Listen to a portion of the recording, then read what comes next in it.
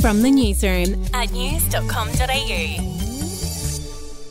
Hi there, I'm Andrew Bucklow. And I'm Bronte Coy. And this is the latest from the newsroom. It's Wednesday the 17th of November. Victorian Premier Daniel Andrews has spoken out after receiving threats targeting himself and his family.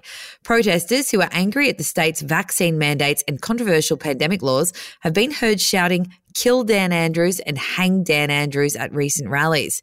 Here's what the Premier had to say about it. There are some people who are threatening me, they're threatening my family. They are essentially attacking the safety of my family. Be really clear and hear this message. I will not be deterred from the work I'm doing to keep every family safe. In other news, the word of the year has been announced by the Australian National Dictionary Centre. The winning word? Stroll out. It's a term coined by ACTU boss Sally McManus and is defined as the slow implementation of the COVID-19 vaccination program in Australia. Random? That is random. Maybe you have to start working on our words so we can be in the running for next year.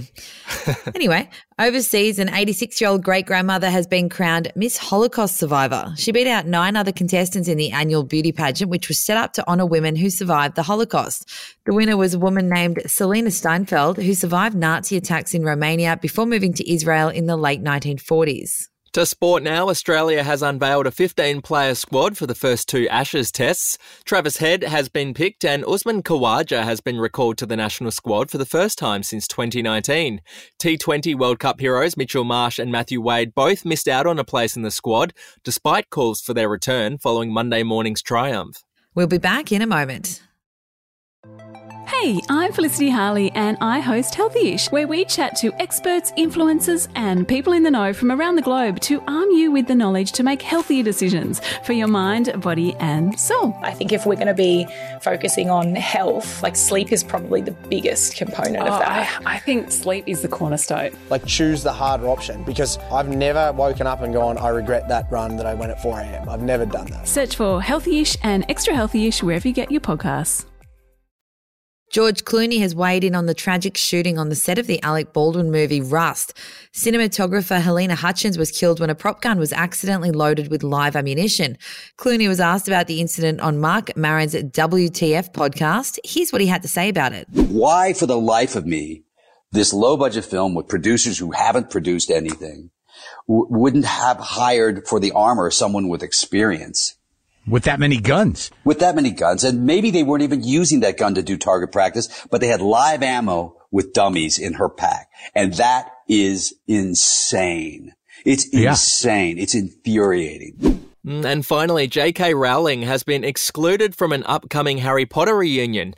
The movie stars, including Daniel Radcliffe, Emma Watson and Rupert Grint, along with director Christopher Columbus, will be seen on the HBO Max special, which is airing on New Year's Day. However, the woman who created the entire franchise was mysteriously absent from the announcement. Very mysterious. Anyway, that's the latest from the newsroom. We'll be back with another update soon. Your update from news.com.au.